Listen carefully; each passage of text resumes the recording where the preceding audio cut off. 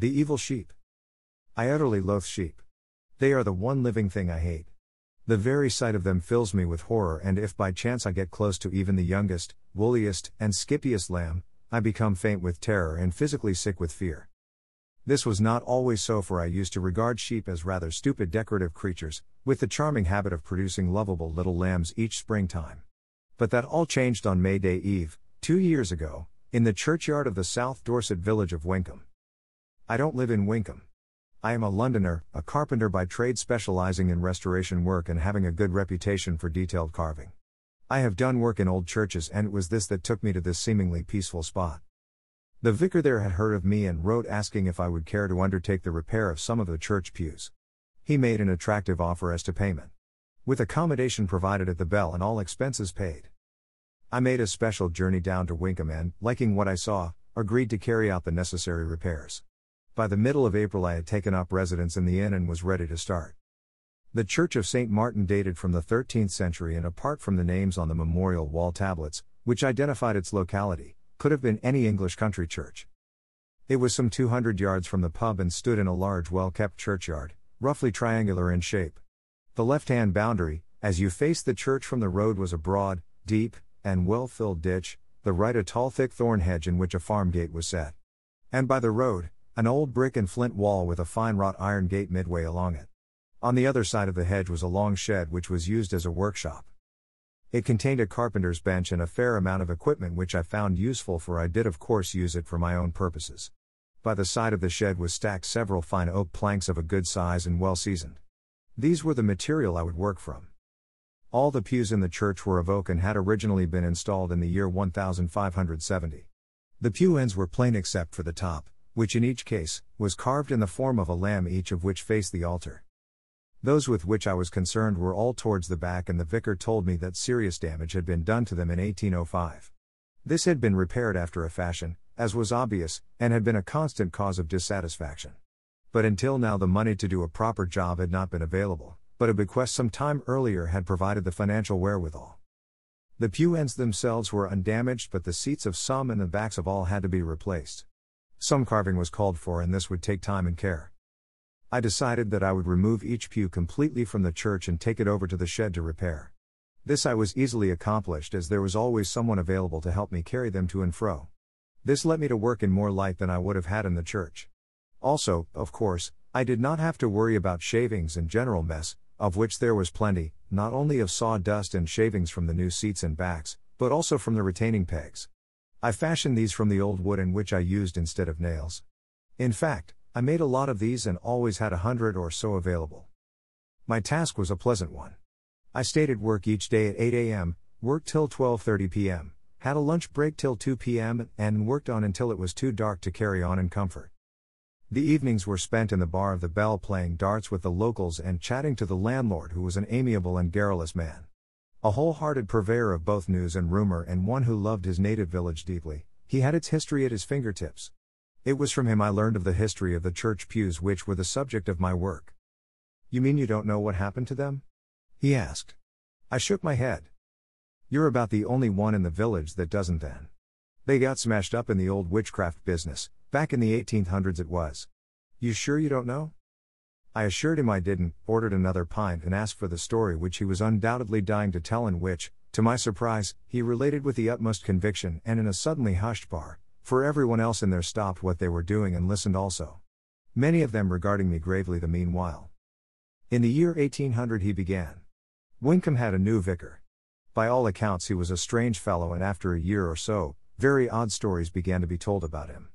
He got very friendly with a small group of villagers, and it wasn't long before the truth was out. He was a devil worshipper. He had formed the group he had collected into a witches' coven, and they were holding their rites in the church itself. Of course, not everyone believed this at first, and the majority, including the squire, were prepared to give him the benefit of the doubt. And did do so until they too finally became convinced that he was not a man of God. It was the squire's daughter who was responsible for this. The story had been going round for some time that the vicar did not have just one or two familiars, like most witches, but a whole pack of them. Each one in the shape of a sheep, and one day the squire's girl saw them.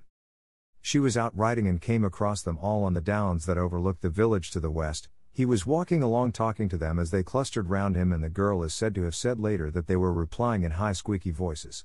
They did not see her at first, and when they did they all seemed to see her at the same time. They all stopped and gathered together in a close rank glaring at her. There is no doubt she was a brave girl, for she called out that she now knew the tales were true. He was evil and she would let everyone know what she had seen. He had then raised his right arm and pointed it at her, causing her to sway, sick and fainting on her saddle. But she managed to turn her horse, clap on her spur and make off at a full gallop. Chased by that devilish flock of sheep which were after her in full cry, like a pack of hellhounds. By a miracle she got home to the hall, reported what she had seen to her father, who promptly wrote a full account to the bishop demanding the vicar's removal. The date was the 28th of April, 1805. The letter still exists, it's in the new vicarage here, anyone can see it with that date on the top. No one is certain of what happened after that, except that the squire sent the letter off by a trusted servant and went himself to a neighbor to get help, leaving his daughter in the care of the members of his household. When he got back in the early hours of the next day, she had vanished, and despite a frantic search could not be found. She was still missing when dusk fell on the 30th of April, May Day Eve, and by this time the squire was beside himself with dread for her safety. Most of the people in the village and neighborhood were in fear too. But mostly for their own safety, not the girls, and they were reluctant to be out after dark. So the squire was alone when he reached the church, guided by an impulse he could not explain. The inside of the church was lit by a vivid blue light by which he could see his daughter stretched out on the altar. Behind the altar, and facing him, was a robed figure he recognized as the vicar. Facing the altar with their backs to him were a dozen robed and cowled figures. On either side stood shapes in the form of sheep which, as the squire entered, turned and looked directly at him, their eyes glowing red in the darkness. All this was told by the squire afterwards, but there was another witness. The village drunk. He had had a skin full in the inn that same morning and had gone into the churchyard to sleep it off. It had rained during the early afternoon, and this had driven him into the church itself, where he had taken refuge in the gallery and had slept there soundly until he was woken up by chanting. He had peeped over the rail, and what he saw made him think he'd died in his sleep and gone straight to hell. In any case, he was still peering goggle-eyed when the squire went into the church. His story was that the squire stopped inside the door, let out a cry of horror, and implored heaven to save his daughter. Then there was turmoil. The sheep all rushed at the squire, who seized up a processional cross from its stand by the back pews and started to lay about with it to defend himself. The members of the coven were so alarmed that they made a mad rush for the door, getting caught up with the sheep and the squire, who was doing great work with the cross which, the drunk said, seemed to have taken on the weight of a battle mace. Every time he hit one of the sheep with it, the creature disappeared completely, while the cross, carrying on in the arc of its travel, would connect with one of the pews and knock a large lump out of it. When the cross hit one of the coven, they were knocked clean across the church. To the drunk it was clear that their part of the church was rapidly being wrecked, and that the squire was holding his own. The sheep could not get at him, the coven could not get past him, but he could not advance from his position towards his daughter. Then something happened which stopped the proceedings dead. A small speck of brilliant light appeared in the center of the church and rapidly grew in intensity and form until it took on the form of a large man dressed in a long flowing robe. The figure, which had its back to the squire and the drunk, then moved slowly towards the altar and vicar, who had come round to the front of it. As the distance between them lessened, the vicar changed his shape to become a large sheep, although his face remained the same. The figure then picked him up and put him over his shoulder in the classic position of a biblical shepherd carrying a lamb, and walked across the church towards the wall on the right side of the chancel. There was a sudden flare of light and blast of heat, as though a furnace door had been opened. The figure seemed to cast the vicar into the glare, and then there was instant quiet and the church was dark and empty, but for the girl, the squire and the drunk. What about all the characters the squire was knocking about with his cross-come mace? I asked. Was there no sign of them? No, none at all, and no one ever knew who they were either. None of the villagers of the time would admit to having been in the church, and none were ever seen with any bruises or injuries, but it is on record that some dissatisfied types did lead better lives after that night. What a strange story. Surely no one ever believed it? Oh yes, they did, and still do, one of the listeners put in. Yes, said the landlord, they all believed it all right. The squire erected a memorial in the church to his daughter's deliverance, a window. It is still there. The church was reconsecrated. No one would live in the old vicarage. It was so badly haunted. It stood empty for a good 2 years before being knocked down. The new vicarage was built on the other side of the church. That's all right. Nothing haunts that. He paused and looked meaningfully at me. Are you saying that you believe the church is haunted? I asked. No, I am not saying that at all. I know it's not. It was, as I said, reconsecrated. But I know the churchyard is. This was confirmed by a general murmur of agreement by those standing round me, and one said, "You watch out, mister, don't you ever be in that churchyard after dark." "Yes," endorsed the landlord, "certainly not now that May Day Eve is getting near. People have gone out of their minds in that churchyard at night." There was another murmur of agreement, and they all got to totaling up the number of lunatics their parents and grandparents knew whose mental condition was due to being in the churchyard after dark. It seemed to be quite a number, and as they were so deadly serious, I did not voice my skepticism but ordered another drink instead. Shortly after, someone suggested a game of darts, and the gloom that had settled over us all lifted, and I put what I had heard right out of my mind. Shortly after that, while going backwards and forwards across the churchyard, I began to notice sheep, a small flock of them. The first time I saw them was as I was going back to the church after lunch. They were about 50 yards away from where I was at the gate and were moving out of my sight round the far corner of the church. They were all bunched together and, as I said, I only saw the backs of them. From then on I saw them on a number of occasions. Not always from the same place, and neither were they in the same position or moving in the same direction, but they always moved out of my sight round a corner of the church, and always the distance between them and me decreased, but although I was finally as close as 10 yards or so, to them I never got to see anything but their rumps before they turned out of my view. I had noticed before that the grass in the churchyard was always neat and tidy, and I had seen an old chap working away with a mower and shears, but I was nevertheless of the opinion that a farmer had the right to graze sheep in the churchyard. A good idea, I thought. It helps keep the grass down and no doubt brings in a small but useful revenue for the church. The vicar made a point of coming to see me every day, either in the mid-morning or afternoon, and I always knocked off for a spell and had a smoke and a chat. On the day the distance between the sheep and I had been the shortest I had ever known, he called in at 4 p.m. The day was still sunny, and we sat on a bench on the churchyard side of the hedge. The angle of the sun was just right, throwing a pattern of shadows across the grass and the gravestones that was almost breathtaking in its beauty. We smoked our pipes in silence for a while, and then I said, "I think this is the loveliest place I have ever seen. Not only has it a beautiful setting, but it's also so nicely kept. I must say I admire your idea of letting sheep graze in the churchyard. It certainly keeps the grass down. I have heard of goats being used but not sheep. I congratulate you. It's a good idea." He sat very still and then took his pipe out of his mouth and turned and looked steadily at me. "Sheep," he said slowly. "You have seen sheep in the churchyard?" I nodded, yes, on a number of occasions, but always on the move, passing through as it were, and now I come to think I haven't ever actually seen them grazing, so I suppose they were just taking a shortcut. I suppose it is possible that they could have been moving from point A to B each time. "Yes. I suppose so. Thank you for telling me. I'll look into it. I think a lot of my parishioners would object to those sheep being in the churchyard. I'll make inquiries." With that he nodded his thanks, got up and left me, and I went back to work. And did not see the sheep again between then and when I knocked off on the following Saturday at tea time, to be precise about it, at 4 o'clock on Saturday the 30th of April. By that time I had very nearly finished what I had contracted to do, and only the last row of pews remained to be repaired. I went into the lounge bar of the Bell at about 7:30 that night, and was very soon engaged in a fairly determined darts match. The bar was really packed, and the thought fleetingly occurred to me that everyone there was determined to be happy and carefree come what may. But I could not think of any reason why they should be, and I dismissed the thought as quickly as it came. Then, at about 9, I broke my pipe. You know how these things happen, just like that. A split-second happening. One moment it was intact and I was knocking it out, the next I was still knocking and it had snapped in two. It was annoying, but I had a spare in my room. And I left the bar to get it. Halfway up the stairs I stopped, remembering that my spare was not in my room but in the work shed. I could distinctly see it on the workbench just where I had left it by the vise. Now this was more annoying, for I really would have to go and get it. If I did not, then my pleasure would be spoilt and the evening ruined.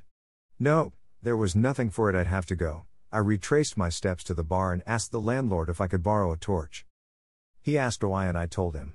He gaped at me, and for a moment I thought he would faint, but he recovered a bit and just gobbled at me for a while. Not long, but long enough to attract the attention of most of the people in the bar, who pressed round to see what was wrong with him. He stopped stuttering and gasped out, "You can't go up there. You just can't, not tonight of all nights. It's utter madness to go up there." There was a murmur of agreement from those clustered round me, and someone actually caught hold of my sleeve. This made me angry, and I shook him off, saying to everyone there, "Listen here, I want my pipe. If I don't get it, my evening will be spoiled, and I don't intend to let your local legends ruin what is every possibility of being a very happy time. Please lend me a torch so I can go and get the damn thing." The landlord tried again. "Can't you smoke cigars for tonight? You can have them on the house." I insisted that I would prefer to smoke my own pipe. So, very reluctantly, he reached under the bar and produced a large hand lantern which he handed to me. "The batteries are new," he said. "They'll give a good strong light. Keep it on all the time and don't hang about up there. Get your pipe and come straight back, please, promise." The combination of his plea and obvious unhappiness made me feel sorry for him. He believes all this, he really does, I said to myself, so, keeping back the joke that I was about to make, I nodded and said I promise. They fell away and formed a path to the door, and I walked out of the pub in dead silence. The customers reminded me of mourners standing round a grave at a funeral. I shivered as I went. Outside it was as black as the Earl of Hell's hat. Cloud had come up, quite obscuring any moon or starlight that could have been expected, and I was glad of the torch as I directed the strong beam of light in front of me. A small wind sprang up as I walked along, moaning dismally round the eaves and chimney pots and increasing in strength as I neared the church, gusting strongly as I got to the iron gate so that, under pressure of the wind, the gate swung open before me. I stepped through and, the wind dropping, the gate swung to behind me. It's as well I am not superstitious, I thought, and stepped out smartly for the shed. The pipe was where I had left it, and putting the lamp on the bench I picked it up and started to fill it. As I did so, the door, which I had left ajar, slammed shut and latched itself. The wind was gusting again. When my pipe was going well, I picked up the lamp and went to the door, lifted the latch and pushed. It remained shut. I pushed harder and it refused to budge. Damn, it stuck, I thought, and backing off a bit, took a run and put my shoulder to it, with all my weight behind it. The door moved about an inch and then slammed shut again. What had happened? Certainly the door was jammed, and the only thing I could think of was that the wind had blown a tree down, and that was across the door. Yes, of course that was it, must be. The door had closed with a terrific bang, obviously caused by the tree hitting it. I walked to the window by the side of the door and shone the lamp through it. There was no sign of a tree or any other obstruction lying across the door. However, I did see something else. Remember that all this time the wind was gusting wildly, but when I shone the light through the window I could see no sign of the gusts affecting the bushes and trees outside. I directed the beam onto the chestnuts that grew on either side of the path through the churchyard. They were perfectly still. Yet the wind had reached gale force and was so noisy that one would have had difficulty speaking above it. By this time I was worried. I went back to the door and pushed.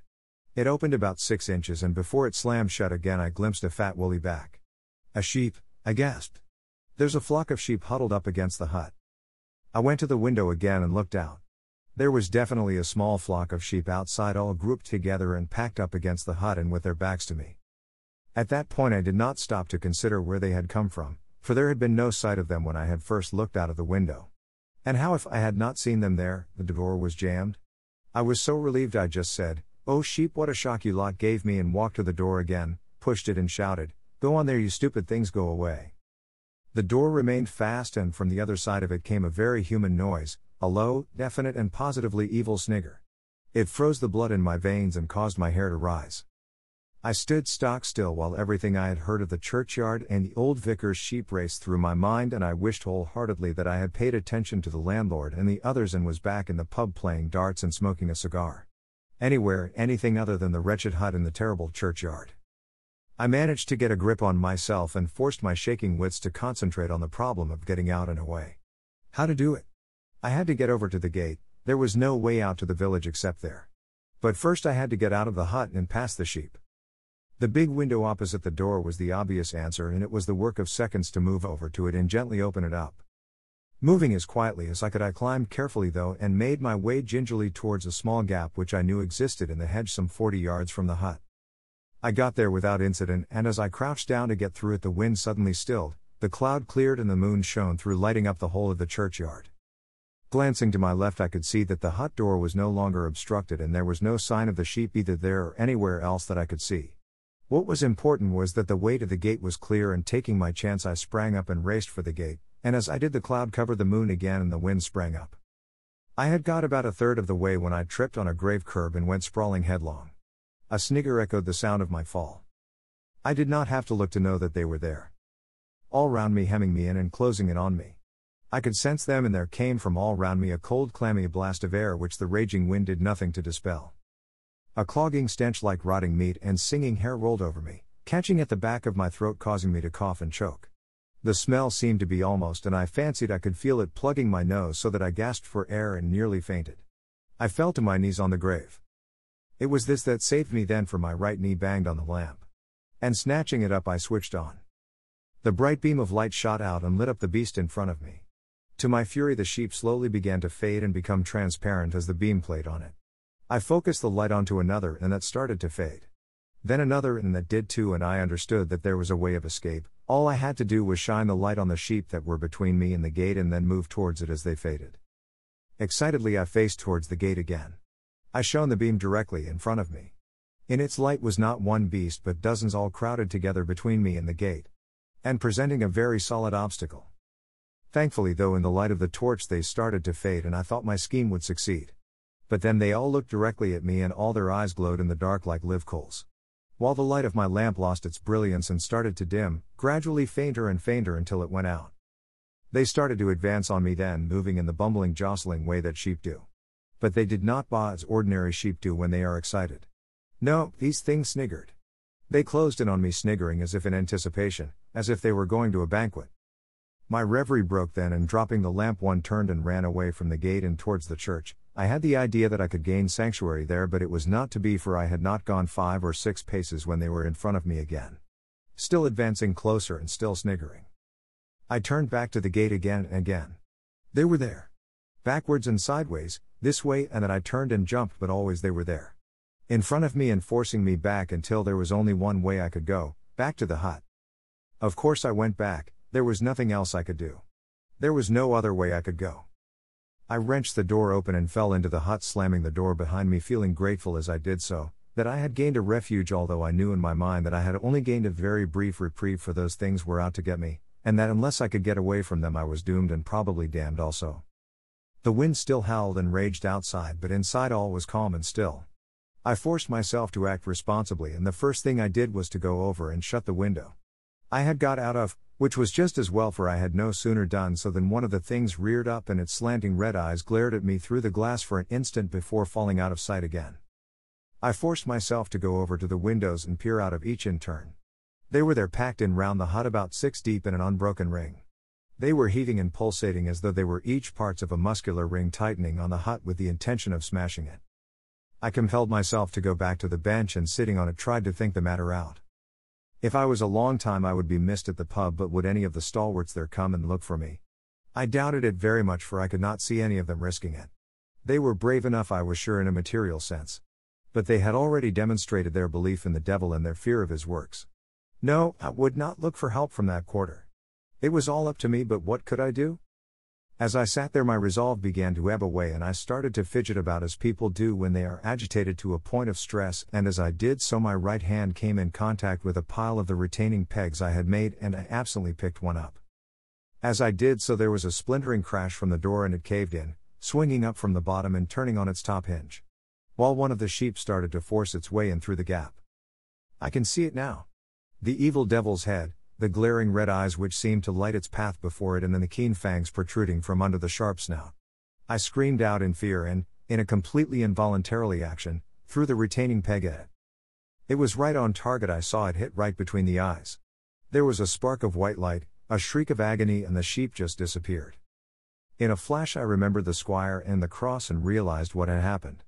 The pegs, of course, were made from consecrated wood and had the same effect on the sheep that the cross had had.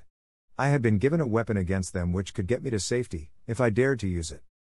But to use it properly I would have to go out of the hut, for I knew that the disappearance of one had not caused the flock to go.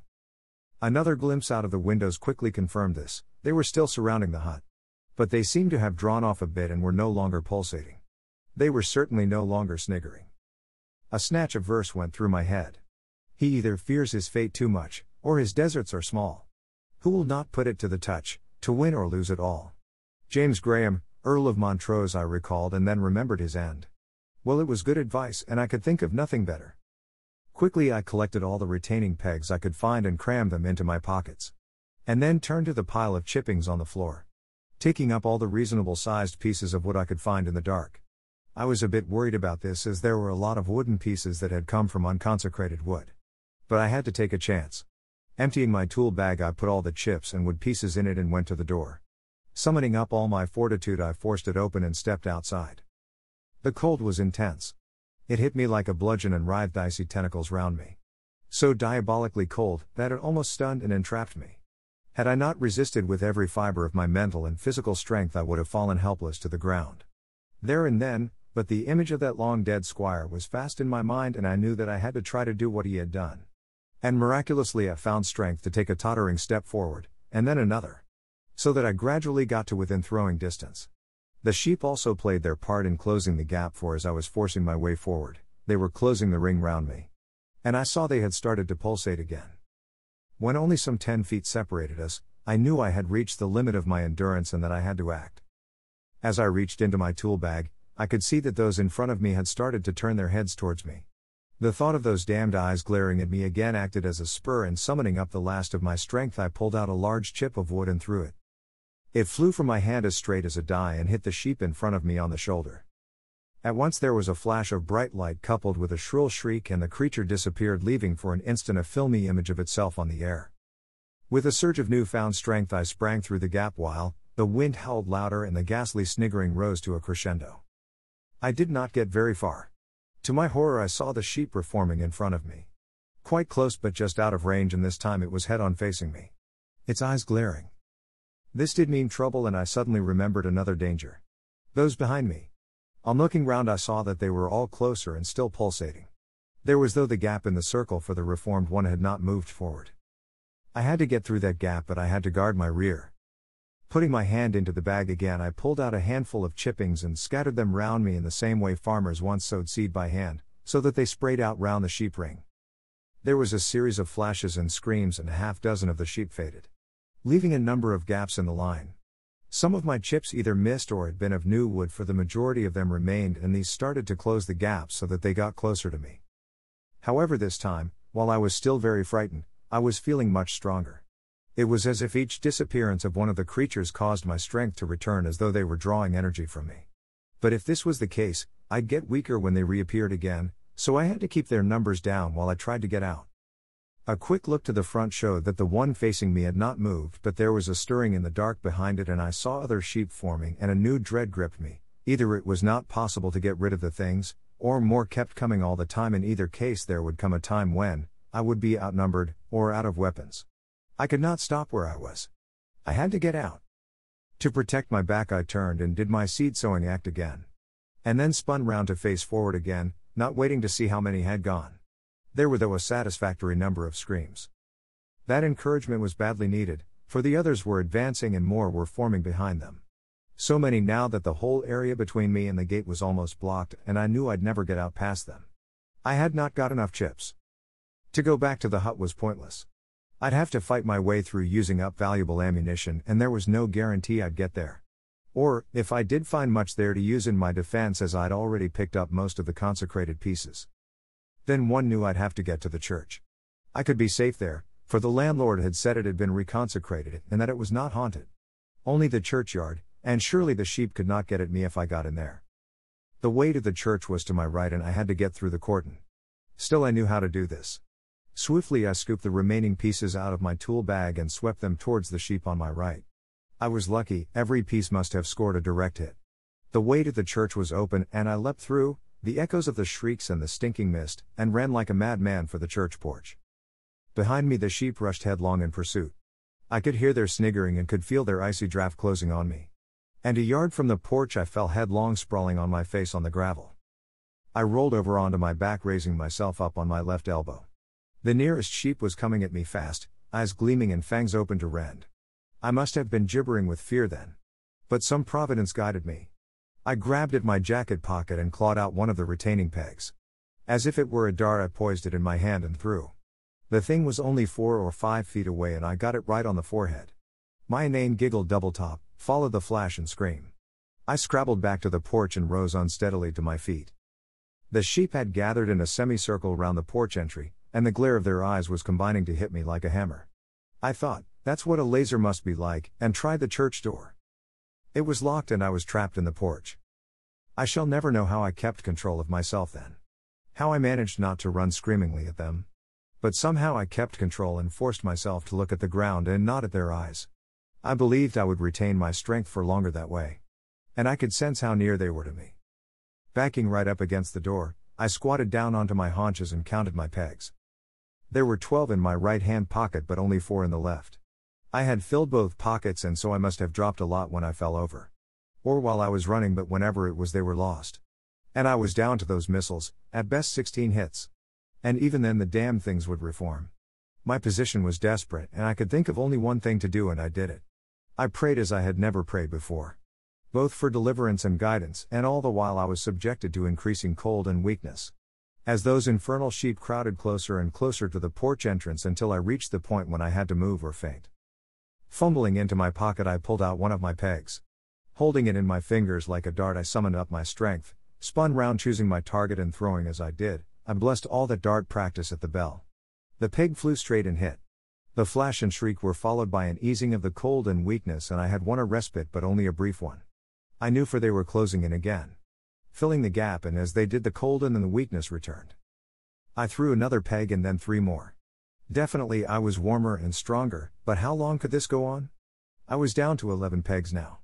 And they were not enough for me to attempt to move from the porch. As I desperately flogged my mind for an answer, I became aware of a greater danger. The damn things had started to influence my mind. Slowly it started, gently and steadily it built up. A voice saying, "Go on.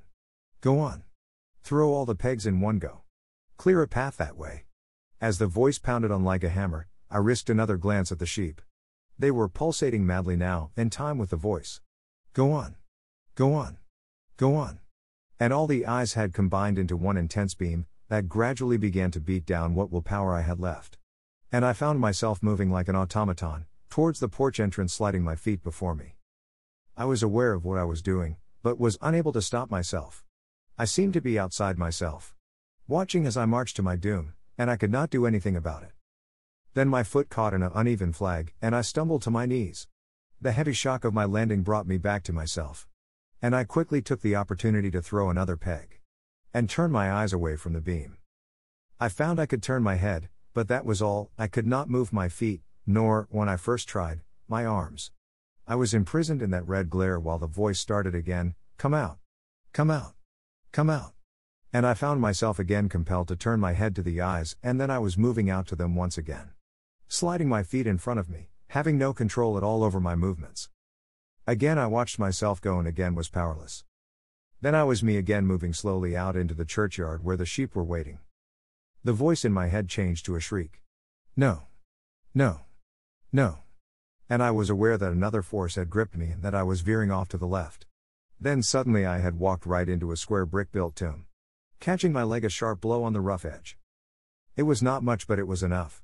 For it gave me the chance to grab out my remaining pegs and scatter all but one around me. The voice ceased and I sank to the ground and put my back to the tomb, holding my last peg before me like a dagger.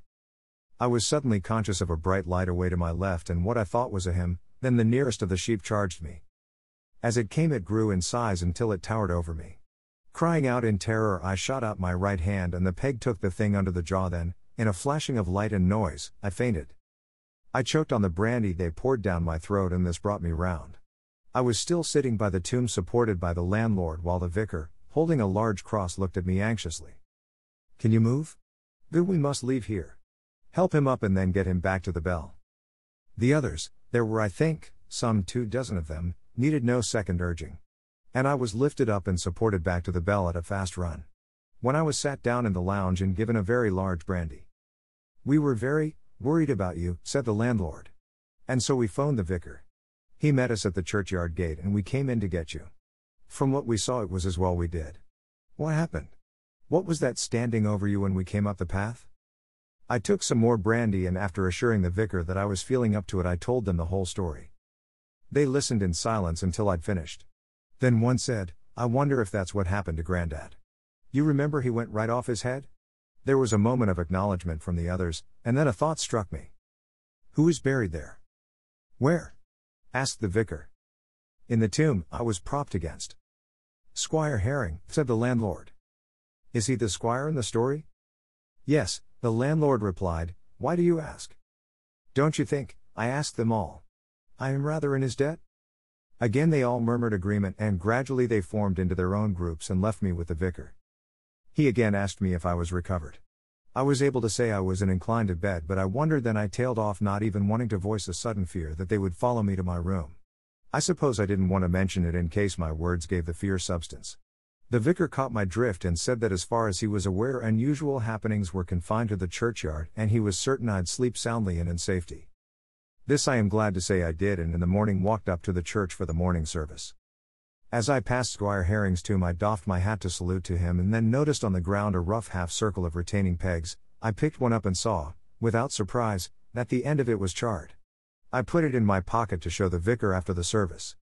He looked at it gravely and said with conviction that it wasn't only Squire Herring who had been on my side, and then said he had something to show me. He led me to the altar and indicated the large window to the right, the Squire's memorial window, he said. It was a beautiful window, and the sun shining through it made the colors live. There was a full-length figure of Christ on the left, over his shoulder was a sheep, and clustered around him a small flock. He was walking towards a bright pinpoint of light shining in a cleft of some distant hills. The sheep were following him, but their heads were all turned towards the regardé of the window. Each face was a study in absolute evil, and all the eyes glared red as fire.